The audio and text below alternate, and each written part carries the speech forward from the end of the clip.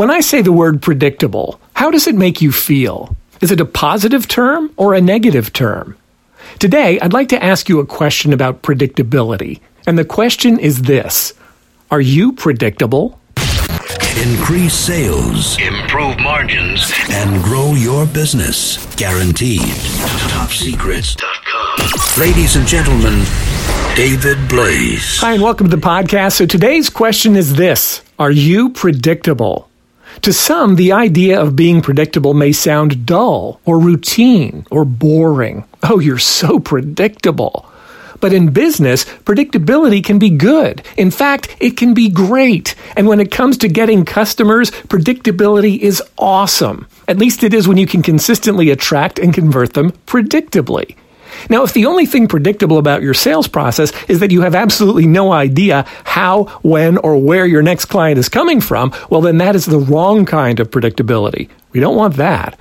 But the opposite, being able to attract and convert new clients consistently and predictably, is highly desirable. But it's anything but common.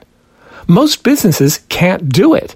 It's not to say they can't attract clients. They can. They just can't do it predictably.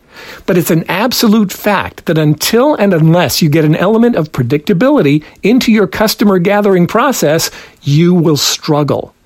You know, I talk a lot about market domination and creating the top-of-mind awareness that's necessary to achieve it.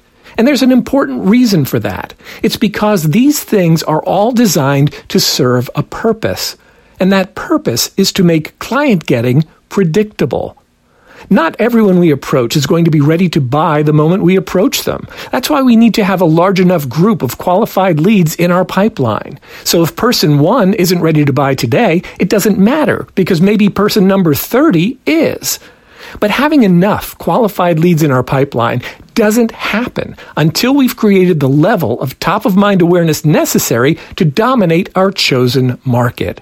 Remember, market domination is not about control. It's simply about being able to create an environment in which the very best prospects for our products and services know who we are so they can make an intelligent, informed, up or down decision on whether or not to do business with us.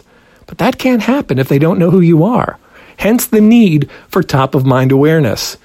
If you haven't already done so, be sure to check out our 3-part video series on how to create top-of-mind awareness and dominate your market. You can access it now at topsecrets.com/TMD. That's topsecrets.com/TMD. Increase sales, improve margins, and grow your business. Guaranteed. Top Secrets. TopSecrets.com.